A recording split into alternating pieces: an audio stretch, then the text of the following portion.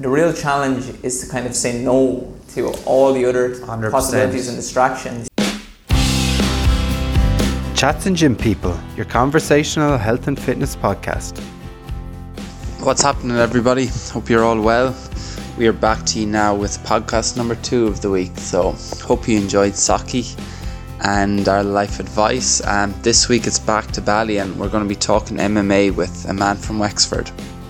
We end up talking about anything from life in Bali to how he got into MMA, to training styles, to all the different forms of combat that there is. Then tips for people looking to get into MMA and some of the health aspects to be cautious of when partaking in it. Last we also talk about sobriety and the impact that's had on his life. So that's all, and on with the show. Welcome back, everyone. We got a very, very impromptu podcast for you this week. I'm joined by a fellow Irishman and neighbour. He's a Wexford man. He's a martial artist, so that's why I really want to talk to him. And he is also a fellow podcaster. He has his own podcast called Bushido, and his name is John Quigley. John, welcome to the show. Owen, how's it going? Who would have thought Wexford and Waterford man would be doing a podcast together here in Bali? Yeah, exactly. I never actually told you before, but there's one girl I know, her family are like heavily involved in Wexford strawberries. So shout out Elaine and for the Wexford people. Yeah. Nice. So how are you doing? Yeah, going good. Been back in Bali now a month and really enjoying it. I always find it a really good place to get into like a good routine with work and training. And it's also like super bright here and lots of like cool people, good vibe. Yeah. I found like out of all the places I lived with, it's such an easy place to live in. And then the weather and stuff is so good.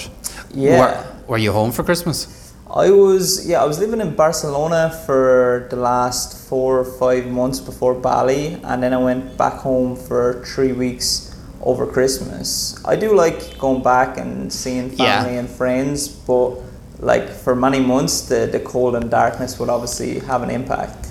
I found even at Christmas, you could see that effect. It's just you've so much more energy here or something.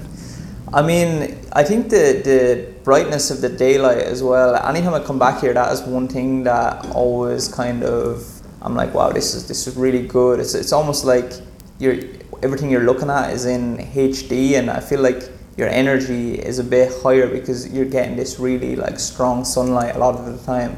And obviously people are like living a healthy lifestyle out here as well. Yeah, because for the sun as well, it's like so good for your circadian rhythm and all that. So I think when you're getting that strong daylight, it's really telling your body to stay awake. Yeah, that's another thing as well, is here the sun all year round pretty much rises and sets roughly the same time, give or take 30 minutes. Yeah. Whereas when you're in Europe, it starts to vary throughout the year because you're geographically like away from the equator. I remember my first year in Bali was 2019, and I was pretty much out here almost the whole year, and every morning I was waking up around 6:30, 7, and it'd be really bright within 30 minutes of the sun coming up. And then like when the sun would fall, you just get this kind of wave of tiredness a few hours after. So you'd get into this nice rhythm.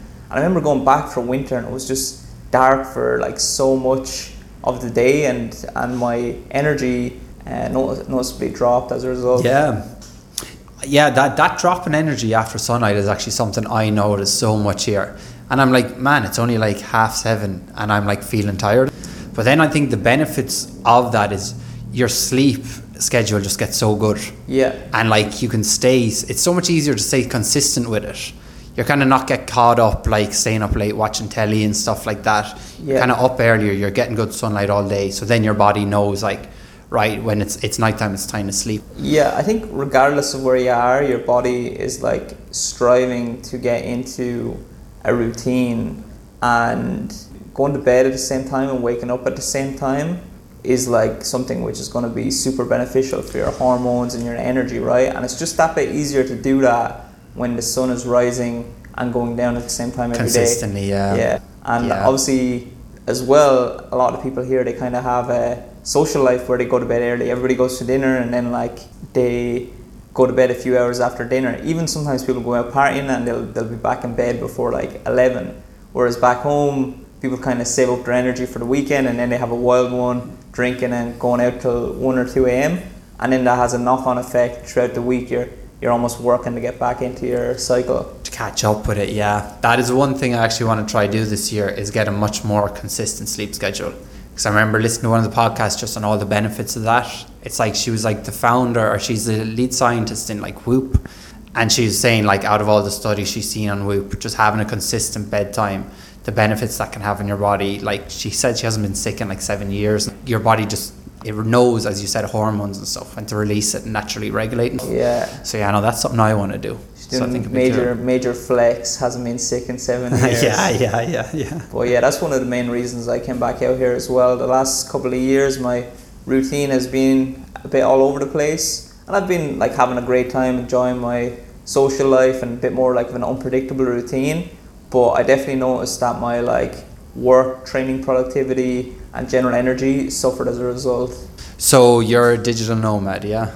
Is that what brought you do you fit that bill? Yeah, a lot of people don't really like that term. I think it's No? a pretty good term, to be honest. I left Ireland in 2018 and headed out to Lisbon initially, and then I came out here in 2019. Really liked the vibe here. So since leaving Ireland, I've actually spent the majority of time here. But the last few years, I've been traveling around quite a lot. Hit up South America, Japan, some spots in Europe as well. Yeah. Sick. And so let's talk martial arts then. Let's talk martial arts. Yeah. So do you want to describe, when you say martial arts, what are you talking about? That's an interesting question. It's not just a sport. It's not just combat. It's like an art that encompasses more. There's a lot of like possibilities. There's something almost for everybody in it. Whether you're an absolute beast that's like 17, 18 years old and you're a prospect to be a future world champion, or whether you're somebody who's 70 that's just looking for a way to stay mobile, exert energy and get into good habits and feel good. I feel like martial arts caters to both those extremes and everything in between. And when you say martial arts, does that cover all combat sports? Because I feel when I think of martial arts, I know the one that jumps to head is just karate for some reason.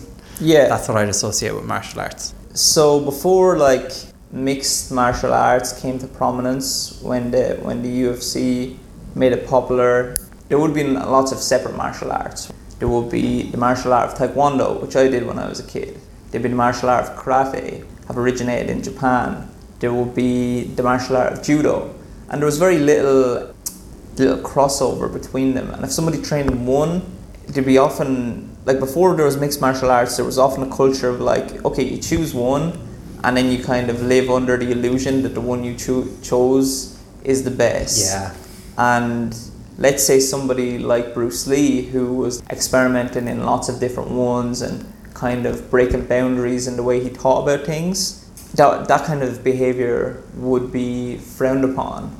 And yeah, I even remember in my early experiences doing Taekwondo, the instructors would actually have talked down about other martial arts and stuff like that. It's kind of a thing. It was of just like, in the culture. It was in the culture, and I believe it's still in a lot of cultures. If you go through like just your normal, it depends. It depends if you're on sports specific gyms.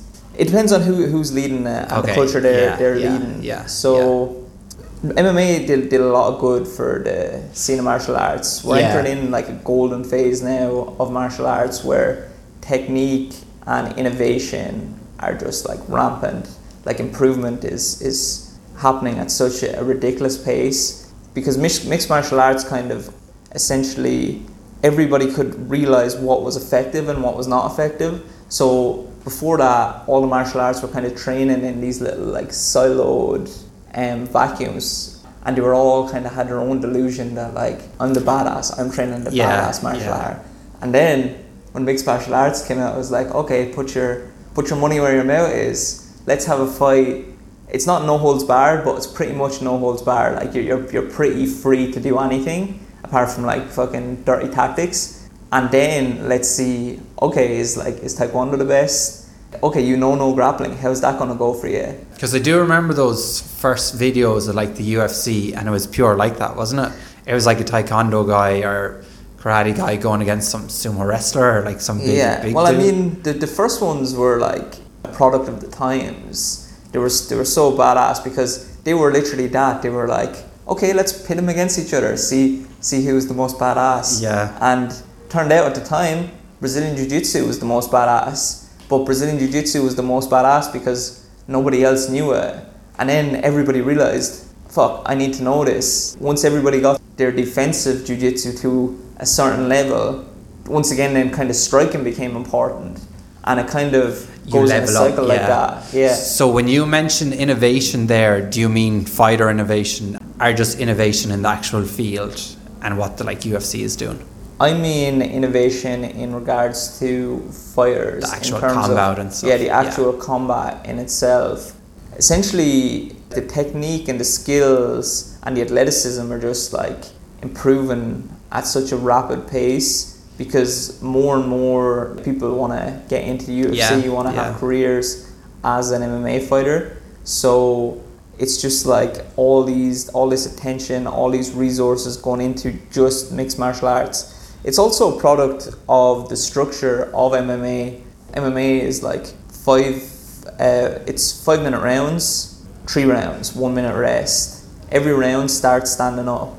So if you are like a grappler, a focused grappler, and you take someone down and you essentially hold them down on their back, pinning them, and the round ends, well, both people are going to stand back up, right? Yeah. At the start of the next round. So that does kind of prioritize the striking a bit more. So where the innovation is going is maybe a bit more towards the striking, but at the same time, Jiu-Jitsu is kind of in its own right becoming really professionalized, and there's people just focusing on Jiu-Jitsu, so there's a lot of kind of, that's becoming a big sport in itself, so there's a huge amount of innovation going on there as well, but that's almost separating from okay, MMA. so they're not doing MMA, they're strictly Jiu-Jitsu. Well, MMA people definitely need to know they have Jiu-Jitsu, a high set, but there's 100%. some people that just purely do Jiu-Jitsu, and if you just purely do Jiu-Jitsu, the dynamics will completely change. That's why I'm saying it's a product of the sports and the rule set. If an MMA person rolls with someone that only does Jiu-Jitsu under a Jiu-Jitsu rule set, the Jiu-Jitsu guy will in many cases have a big advantage. Yeah. How in Jiu-Jitsu, what do they start each round?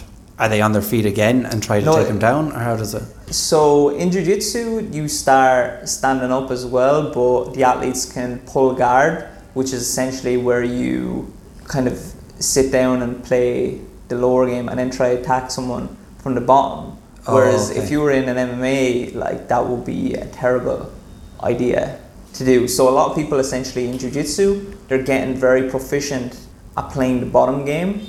Whereas the bottom game is less prevalent, and it actually can be very dangerous in an MMA scenario. How come? Is that because of points? Because striking. So they're landing down on top of you. Because striking, also the movement like associated, like when you're doing jiu-jitsu, you don't have to worry about strikes, right? So you can you can use both your arms and your legs strictly for like grappling. Yeah. Whereas if someone's in the upper position and strikes are allowed, like it's going to be very hard to manage that. Yeah, geez, yeah. Actually, when you put it like that, it is way, way different. Yeah. Yeah, like dynamics of everything in jiu-jitsu change when strikes are involved. Yeah, that's wild. And so, do you want to talk through your martial arts experience? You started off with judo. I started off with Taekwondo as a teenager. How did you get into that? I guess my mother initially enrolled me when I was like super young with some friends, and then I think my friends thought it was stupid, and I was like, yeah, I think this is stupid as well. So I dropped out for a few years, and then I think a few years after that I came back because I was kind of interested in learning. Did you play other sports? I wasn't really that much of a sporty kid when I was kind of a primary school age. Okay. But I kind of, as I went more towards secondary school, got more into the sports side of things, and I guess I started playing more sports and exploring more that side of myself. But I'd say as like a young kid, I was very introvert. I was very much kind of doing my own things, like didn't have much friends, like bit of a bookworm, and probably a bit strange, to be honest. Probably not the most social young kid, but then as a teenager started kind of exploring more of the sporty element of myself. But I remember being very unathletic as a young kid, but that also could be because I wasn't really playing much sports. Yeah, sure. Like you learn so much of them skills at a young age while you're growing up. Yeah. So if you're not involved in them, you're missing out. Like, as a kid, you learn so much quicker. So you're going to miss out on a lot of that coordination and stuff. Yeah, so I feel like I would have missed out on a lot of that if it wasn't for...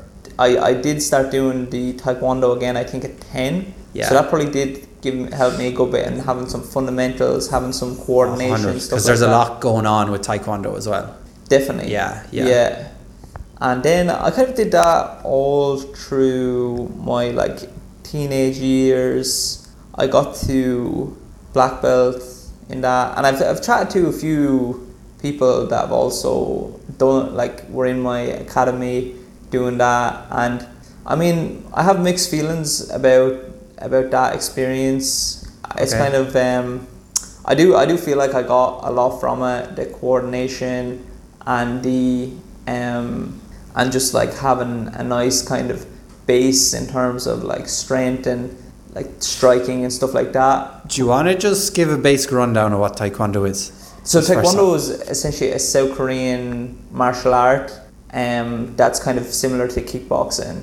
You focus a lot on like dynamic kicks, roundhouse kicks, push kicks, back turning kicks, and then like your basic strikes as well. And it also involves a lot of traditional patterns, which are kind of like formal structures and movements. But it's similar to kickboxing. If you were to do a like full contact fight in Taekwondo, it would be like a kickboxing fight essentially. But yeah, it would be. What are the key differences between kickboxing and Taekwondo? Yeah, what makes Taekwondo would have, so if you're entering into a full contact fight in Taekwondo, it will essentially be a kickboxing fight where like you have a few minutes and then you just kind of fight. But a lot of the emphasis in Taekwondo is more kind of like on points fight, and then like maintaining distance and doing like strong, closing the distance quick with a kick or something like that. But as I said, I have mixed feelings. Like I feel like I got a lot from it, but I also feel I would have been better suited to maybe like a boxing gym, a more kind of combative environment. I felt like I didn't get a whole lot, like a lot of people get a lot from the traditional aspect of it, but I didn't really feel like I got a lot from it. And this whole thing that we talked about previously of kind of our martial art is the one and the other one isn't, like I didn't really vibe with that kind of thing. I did, like at the time as a kid I bought into it and I believed it, but it was only later when I started doing things like boxing and MMA that I thought back on that experience and I was like, wow, they really like think about this wrong, you know. I don't think that their way of doing it is very stress tested in real like combative environments, and I feel like it's a lot of like you're trying to keep your students just here, don't have them like experimenting. They're kind of restricting. We can move on. So you did Taekwondo, and then where did you go? I did Taekwondo until about 17, and then there's this professional MMA fighter from Wexford, Brian Moore. He's actually, I did a podcast with him recently. He's really positive, inspirational guy. He fights in Bellator, and is he still fighting? He's still fighting, yeah. Nice. And at 17, I think he would have been maybe 25 at the time, 24, 25. He started doing these classes in Wexford town, and I went in and did one of his classes. It was on a Saturday morning, so I used to do Taekwondo during the week, and then I did this class with him on a Saturday morning. And I remember just like doing 2 or 3 of these classes with him on a Saturday morning, and just kind of he gave me some attention, and he talked to me about some certain things in regards to MMA fighting, and I remember just thinking, this is what I'm looking for. This is what it's about. Like, like this is the thing. It's about like this is the thing I'm looking for. Like I'm not saying that the other thing doesn't provide value to people, but for me, this was it. It was like about, I could see like Brian was truly exploring martial arts, and he was teaching me techniques, and they were immediately being stress tested in environments where I was finding out if these techniques worked or not. And within a few sessions, I'd learned more about like the actual application of martial arts than I had in years in doing Taekwondo. But doing Taekwondo gave me a good foundation. Like I went in there with good footwork, I went in there with good coordination, I was able to throw good kicks, move well. So it did give me a lot. But yeah, I remember going in there and being like, wow, this is something I like here. There's a new ceiling, like. Exactly. Time to get to it. And I was also, I guess I was kind of bought into the reality of like this one martial art kind of thing. Whereas then when I started experiencing this whole new world of grappling and stuff, it like this whole new world opened up to me. So that was like a very kind of early experience for me in martial arts. But then I did actually fall by the wayside a bit when I went to college and I had these ambitions of like really going for it. And I did do some boxing in college, and I competed a bit in boxing, but I didn't give it my all. I kind of got caught up in college life and was doing a lot of studying and stuff like that.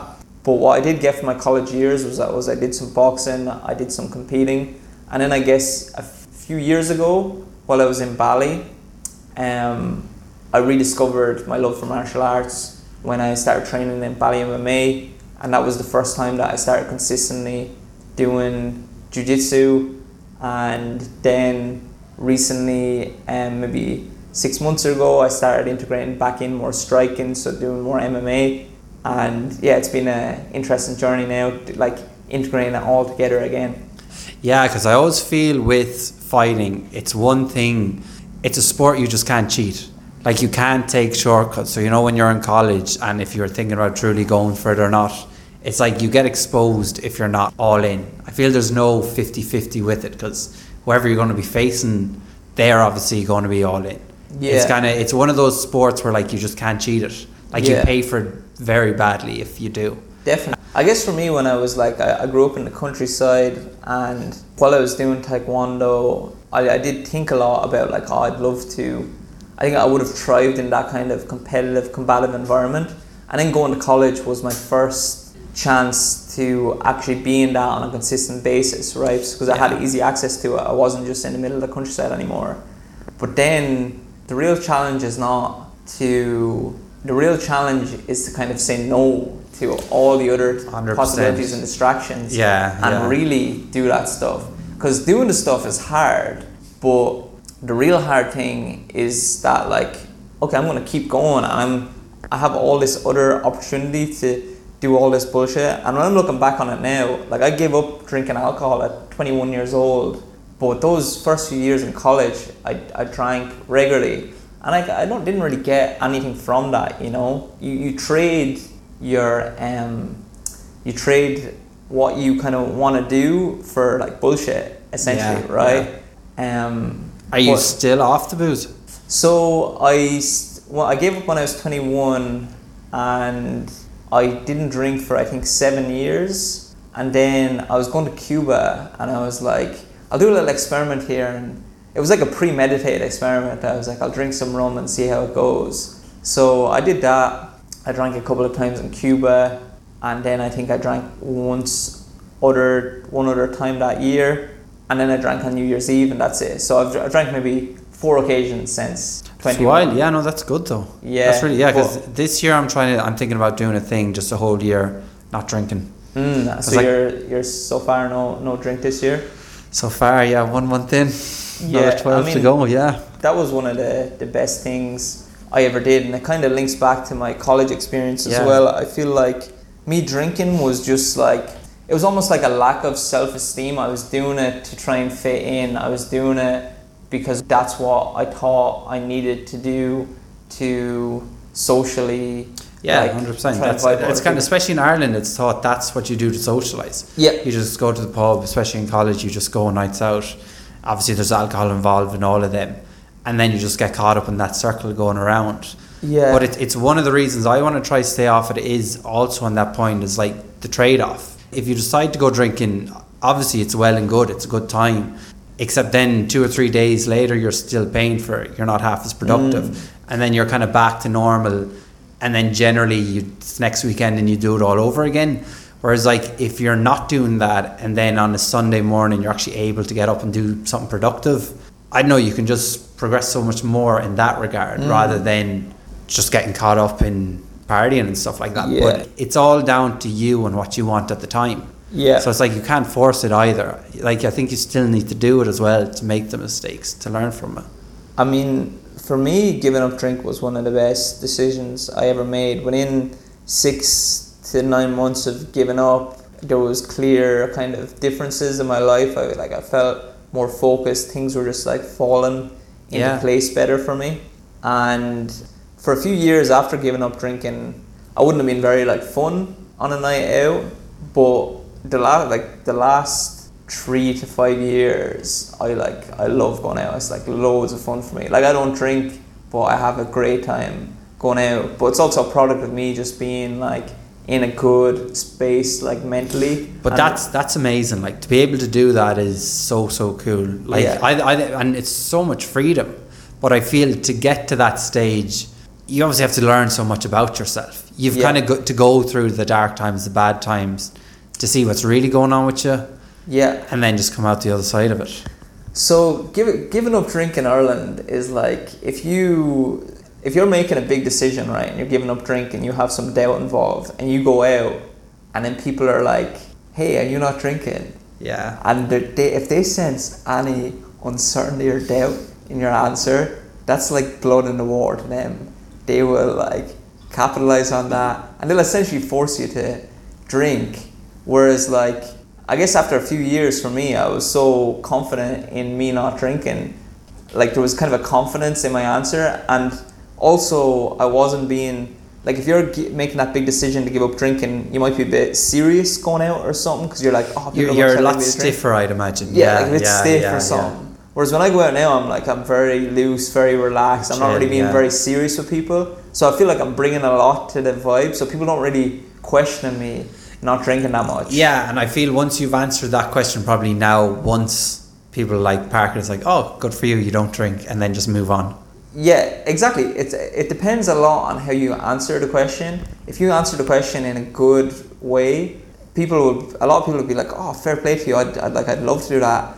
Whereas if you answer the question kind of sometimes in a semi confident way and you're not really sure yourself, like the people that are kind of socially insecure in the group will actually probably be the ones to jump on you because they're trying to get everybody on the vibe of drinking. They're trying to kind of connect everybody because then they feel stronger than themselves.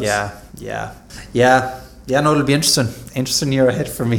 A lot of learning, so I'll have to be confident when I'm saying I'm not. But then obviously, how did that translate then to your sport and performance? You must have noticed some serious, because your sleep obviously improves so much better than your cardio. When I initially gave up drinking, I had boxed for I think a couple of years in college, and I was kind of starting to focus a bit more. I was doing actually sports science in college, funny enough, and I wasn't really enjoying it that much. Where did you go? DCU. Dublin, yeah. Yeah, and I was kind of like, wow, I really need to soar out like the next few years of my life and kind of set myself up for when I leave college.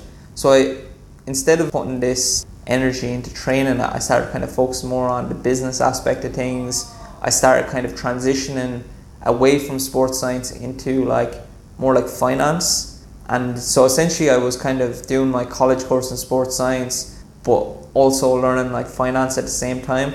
Just self-taught kind of finance and stuff? Self-taught, but also I did a night course in Dublin Business School in my final year, so I did like kind of DCU during the day and then Dublin Business School at night. So I was kind of going really ham at that. But it worked. I ended up getting like finance jobs straight out of college, and I was kind of more training at the gym at that kind of time. I would have done a bit of boxing on the bag myself, but I wasn't really actively going to like competitive martial arts gyms or anything over those years. But yeah, then a few years later I ended up picking it back up, and I don't really know. I could only imagine that like it would be for me in terms of work and in terms of like sorting my life out. Giving up alcohol was one of the best things I ever did. So I'd imagine if you're someone whose primary focus is like sport and performance,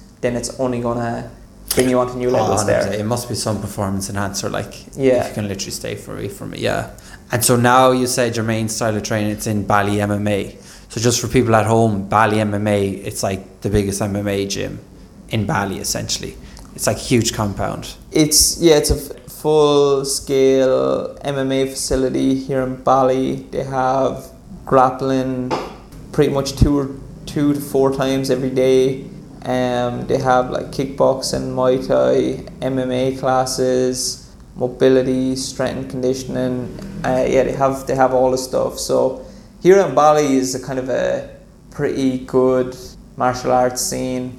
For a long time, Thailand was really the mecca of mixed martial arts and Muay Thai.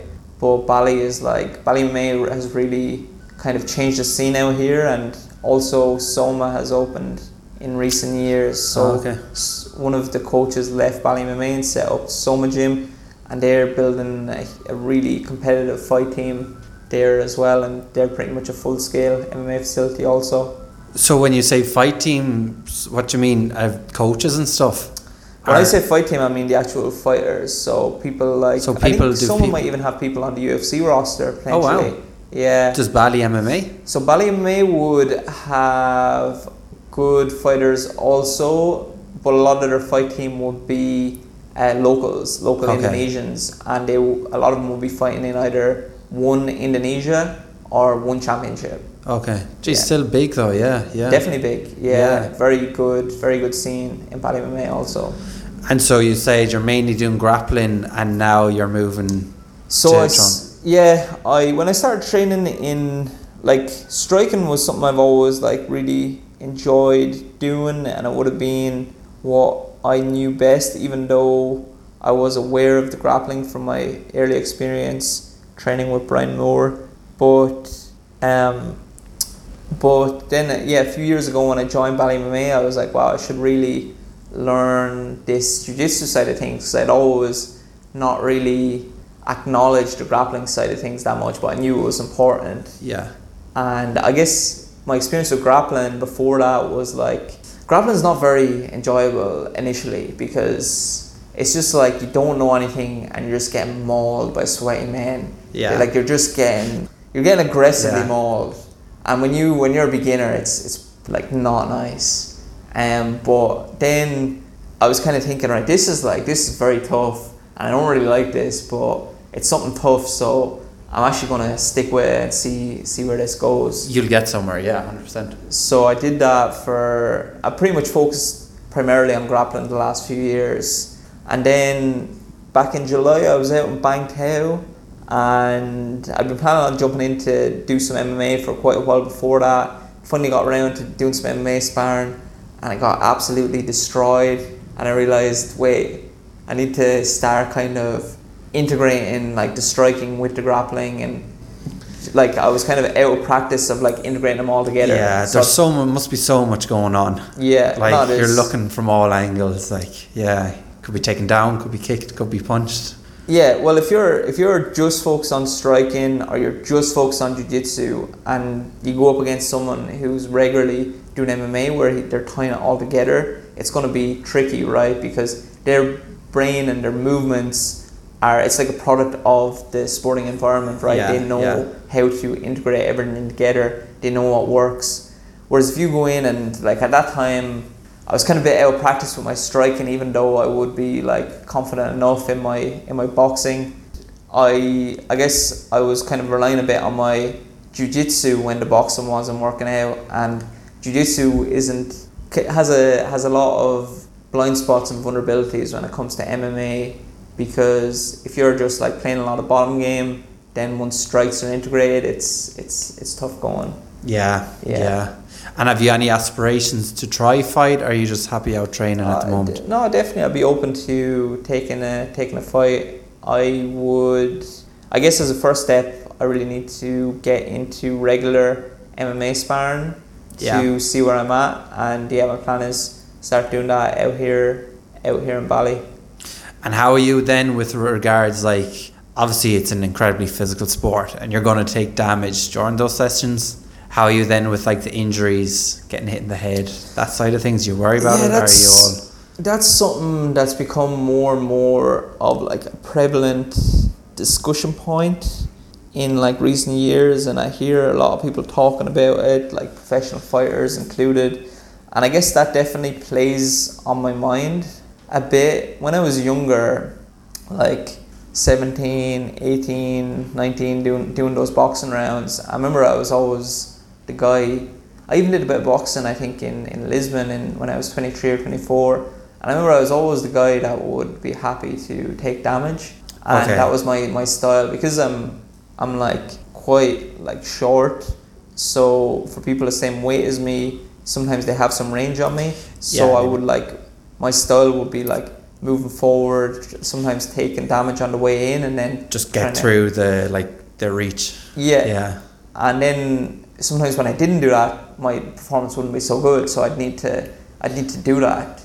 But then in the recent years, I've heard so much more about this thing of like the brain damage and stuff like that. So I guess that definitely plays on your mind, and it's something to be mindful of. But I think it's, at the end of the day, it's something you just need to get in and do it and be mindful of it, right? It's like if you're going to go swimming, you're going to get wet, right? If you're going to do competitive martial arts, then you're going to get hit, and you just need to manage and be mindful after the fact. If something happens, then be like, okay, maybe I need to take the time to recover, or like if you're getting a headache, don't just like go sparring straight away after. But it's not something that should stop you from doing it if you have an inkling to do it, I think. So what would you think, or like what advice would you give to people looking to get into MMA or jiu-jitsu or just martial arts in general, who are kind of having hesitations about certain things, but I don't know, they have that inclination? Yeah, well, I mean, it's a great time to get into it because there's more and more high quality, like the knowledge of MMA and jiu-jitsu has proliferated widely now, and there's more and more high quality grappling gyms and MMA gyms popping up all over the world. So if anyone's listening, Wexford and Waterford has Ganbaru, which is a high quality jiu-jitsu academy there, and in the same facility and like also linked is Team Rhino, an MMA team. So they'd be a great shout for anyone in Waterford. And then Wexford has Silverback Jiu-Jitsu.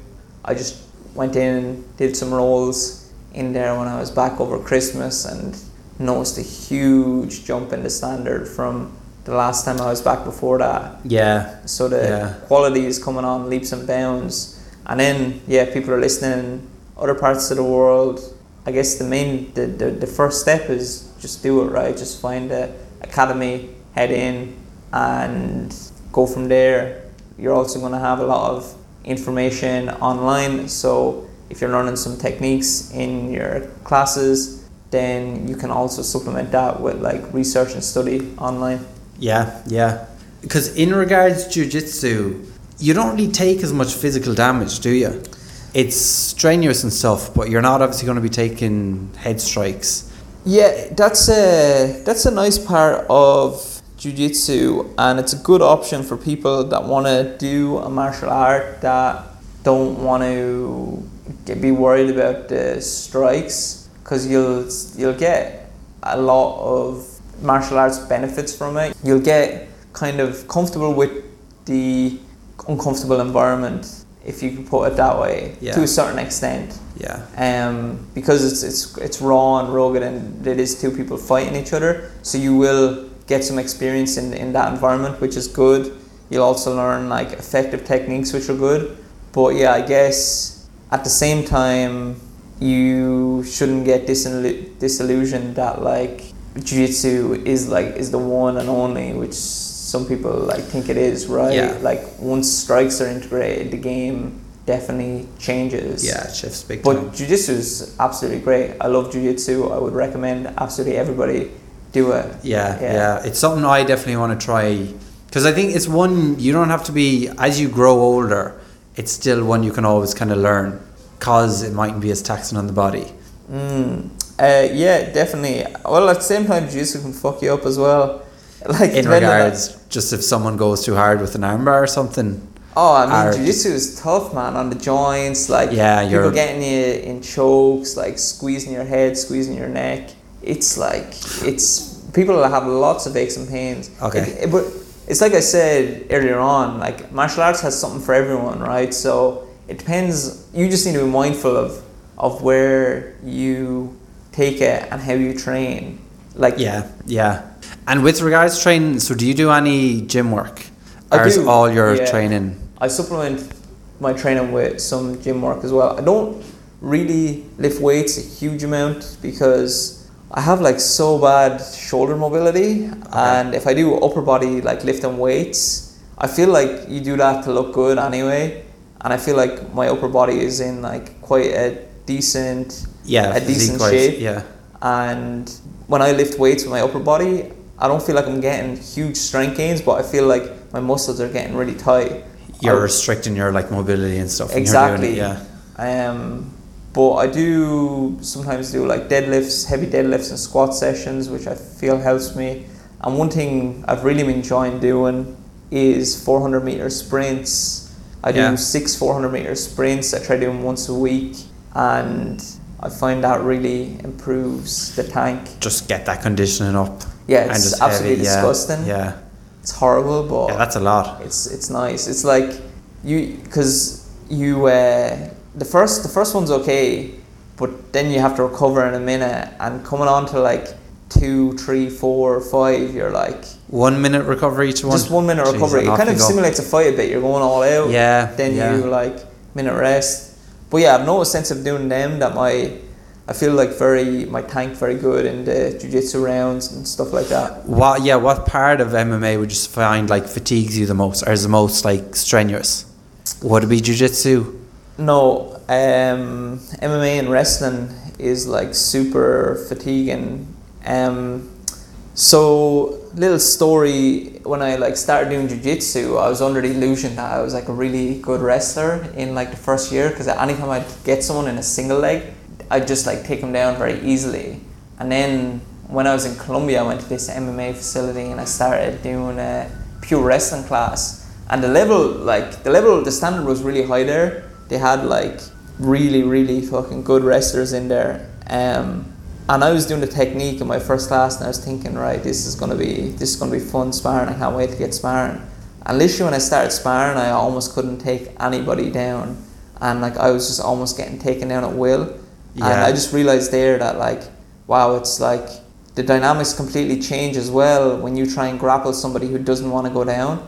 Because in jiu-jitsu, so many people are happy to play the bottom game that if you try taking them down, they will sit down essentially. So you're not really taking them down. There's no resistance from them. Yeah, exactly. Yeah. Whereas if you try to take someone down who doesn't want to go down, that like exerts a lot of energy.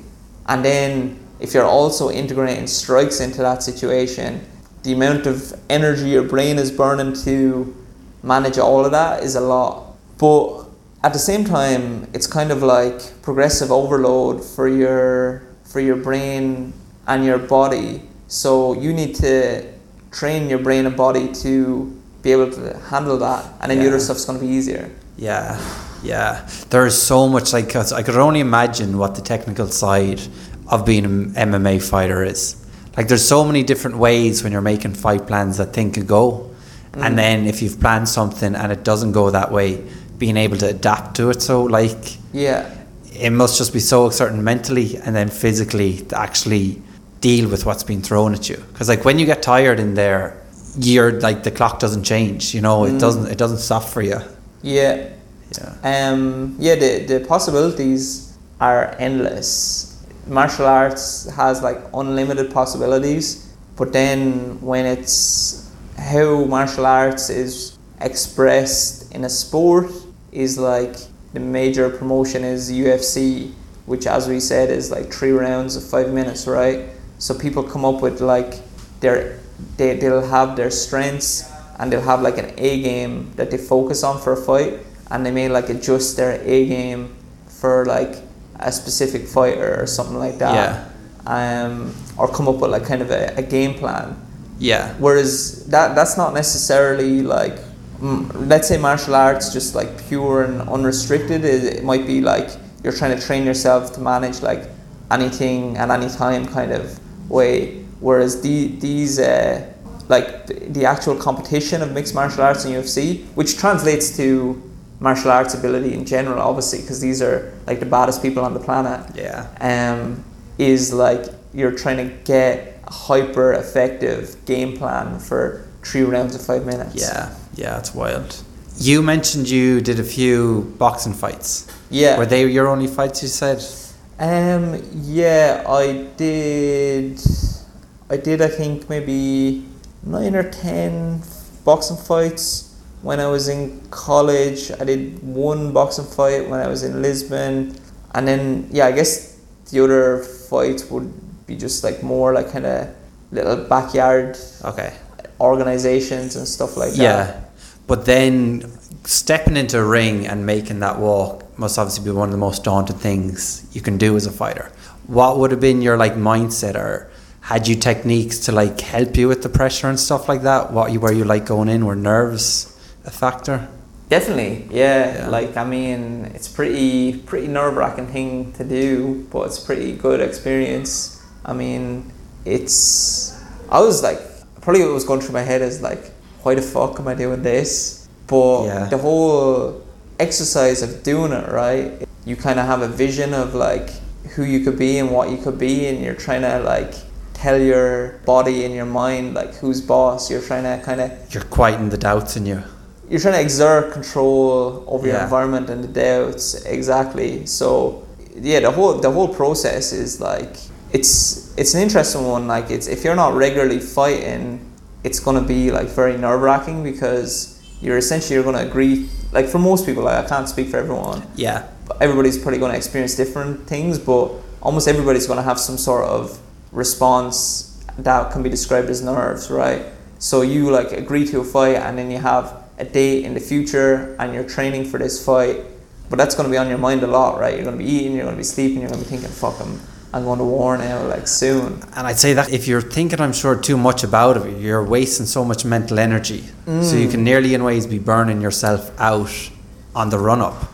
I think I think the experiences people have are probably very broad. I often think of somebody like Conor McGregor and the confidence he has, and how he says the confidence comes from him doing his work and his hard work. And I can also like resonate with that when you're going to do something challenging but you're prepared. There's a certain like good feeling for it. You obviously feel like some nerves, and that's your body and your mind ramping up to do the thing. But it feels good. You're going out into the uncertain, right? So it is daunting, but it's kind of like it is an exercise to try and gain control over that. So like the hard work nearly is what really quietens the doubts. Because like if you've probably doubts and you haven't worked as hard, the part of you that knows you haven't worked as hard is going to feed them doubts more, and then it'll probably spiral in ways. Definitely. Well, like if you're not doing what you're meant to be doing and you have some doubts, then the doubts are going to feed on that. Whereas if you're doing what you're meant to be doing and you have confidence, then the confidence is going to feed on that. And it's probably like it's whatever is happening for a reason. It's like that stimulus response is preparing you to go to battle. If you didn't feel that, you might not be doing what you need to.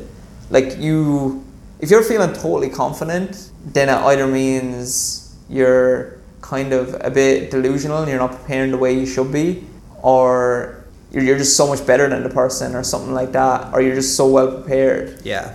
But yeah, I think whatever response you're getting is like there's a reason for it. And how much of it would you say, like how much in martial arts, MMA, does the like mental side play? I mean, people say the mental side plays a lot, right? If you tie back to Conor McGregor, he'd say 100%. Yeah. Yeah, it's hard to say. Like, I mean, I feel like the body and the mind are linked in a lot of ways, and I feel like the mental is probably the majority of, like, not only in sports but in like other aspects of your life as well. The mental is like hugely important part, but you need to do things with your body that will affect how you think as well. Yeah. I feel like it's a complex thing that can't really be simplified into like the mental is this percentage, but like both the mental and the body are important, and I feel like it's a cyclical impact, right? So if you get your mental into a place where you do an exercise or do the thing, and then you feel good after doing the exercise or doing the thing, that feeds back into your mind. Your mind preps itself for that next like dopamine release, and then you do the next thing, you take the next challenge, and it'll grow and build on itself. Yeah, and it obviously compounds so much as well. The more you do it and get used to that. And then it can go in the opposite direction as well. And then like if you are going in the opposite direction, you need to get your mental in check to pull it back. And how do you do that? And that's a whole other field of like discussion as well. So it's like it's a complex thing, but yeah, it's obviously an interesting one. It is. It's fascinating, especially there's so much like the mind. It's a powerful thing. But then we'll might finish on this. What are like some of the biggest benefits, and like both mainly outside of sport, but what have you gained from taking up martial arts and like getting into this world? Yeah, I mean, me personally, I just find it like super interesting in terms of the amount of different ways you can move and express yourself. I find that stuff super interesting on its own, but then when it comes to martial arts, you're kind of taking that and you're putting it into a pressurized environment. Yeah. So you might look good, like, I definitely resonate with this personally. I might fucking look good shadowboxing or hitting the bag, but when it comes to actual sparring, I might look shy sometimes, like, because you tighten up and stuff. So I just, like, I'm at awe when I see like someone like Conor McGregor, to bring him up again, or like another high level martial artist, and they just move so seamlessly. Yeah, the fluidity, and that stuff is inspirational for me, and it pushes me to train myself. And I guess the benefits I get is just like I feel good training. I'm like confident in my own body. I'm confident in my mind. It transitions into my own life in a good way. I feel like in a mentally good place, and I feel like that has reverberates across different aspects. And a big part of it as well is finding. So if you join a gym, finding a community that you vibe with, I think that's a big part as well. Yeah, like-minded people. Yeah, 100%. Because not every gym you might vibe with. So if you try out a gym and it doesn't really seem your vibe, maybe you're just not a fit, but it might not mean that this martial art or this like sport isn't for you.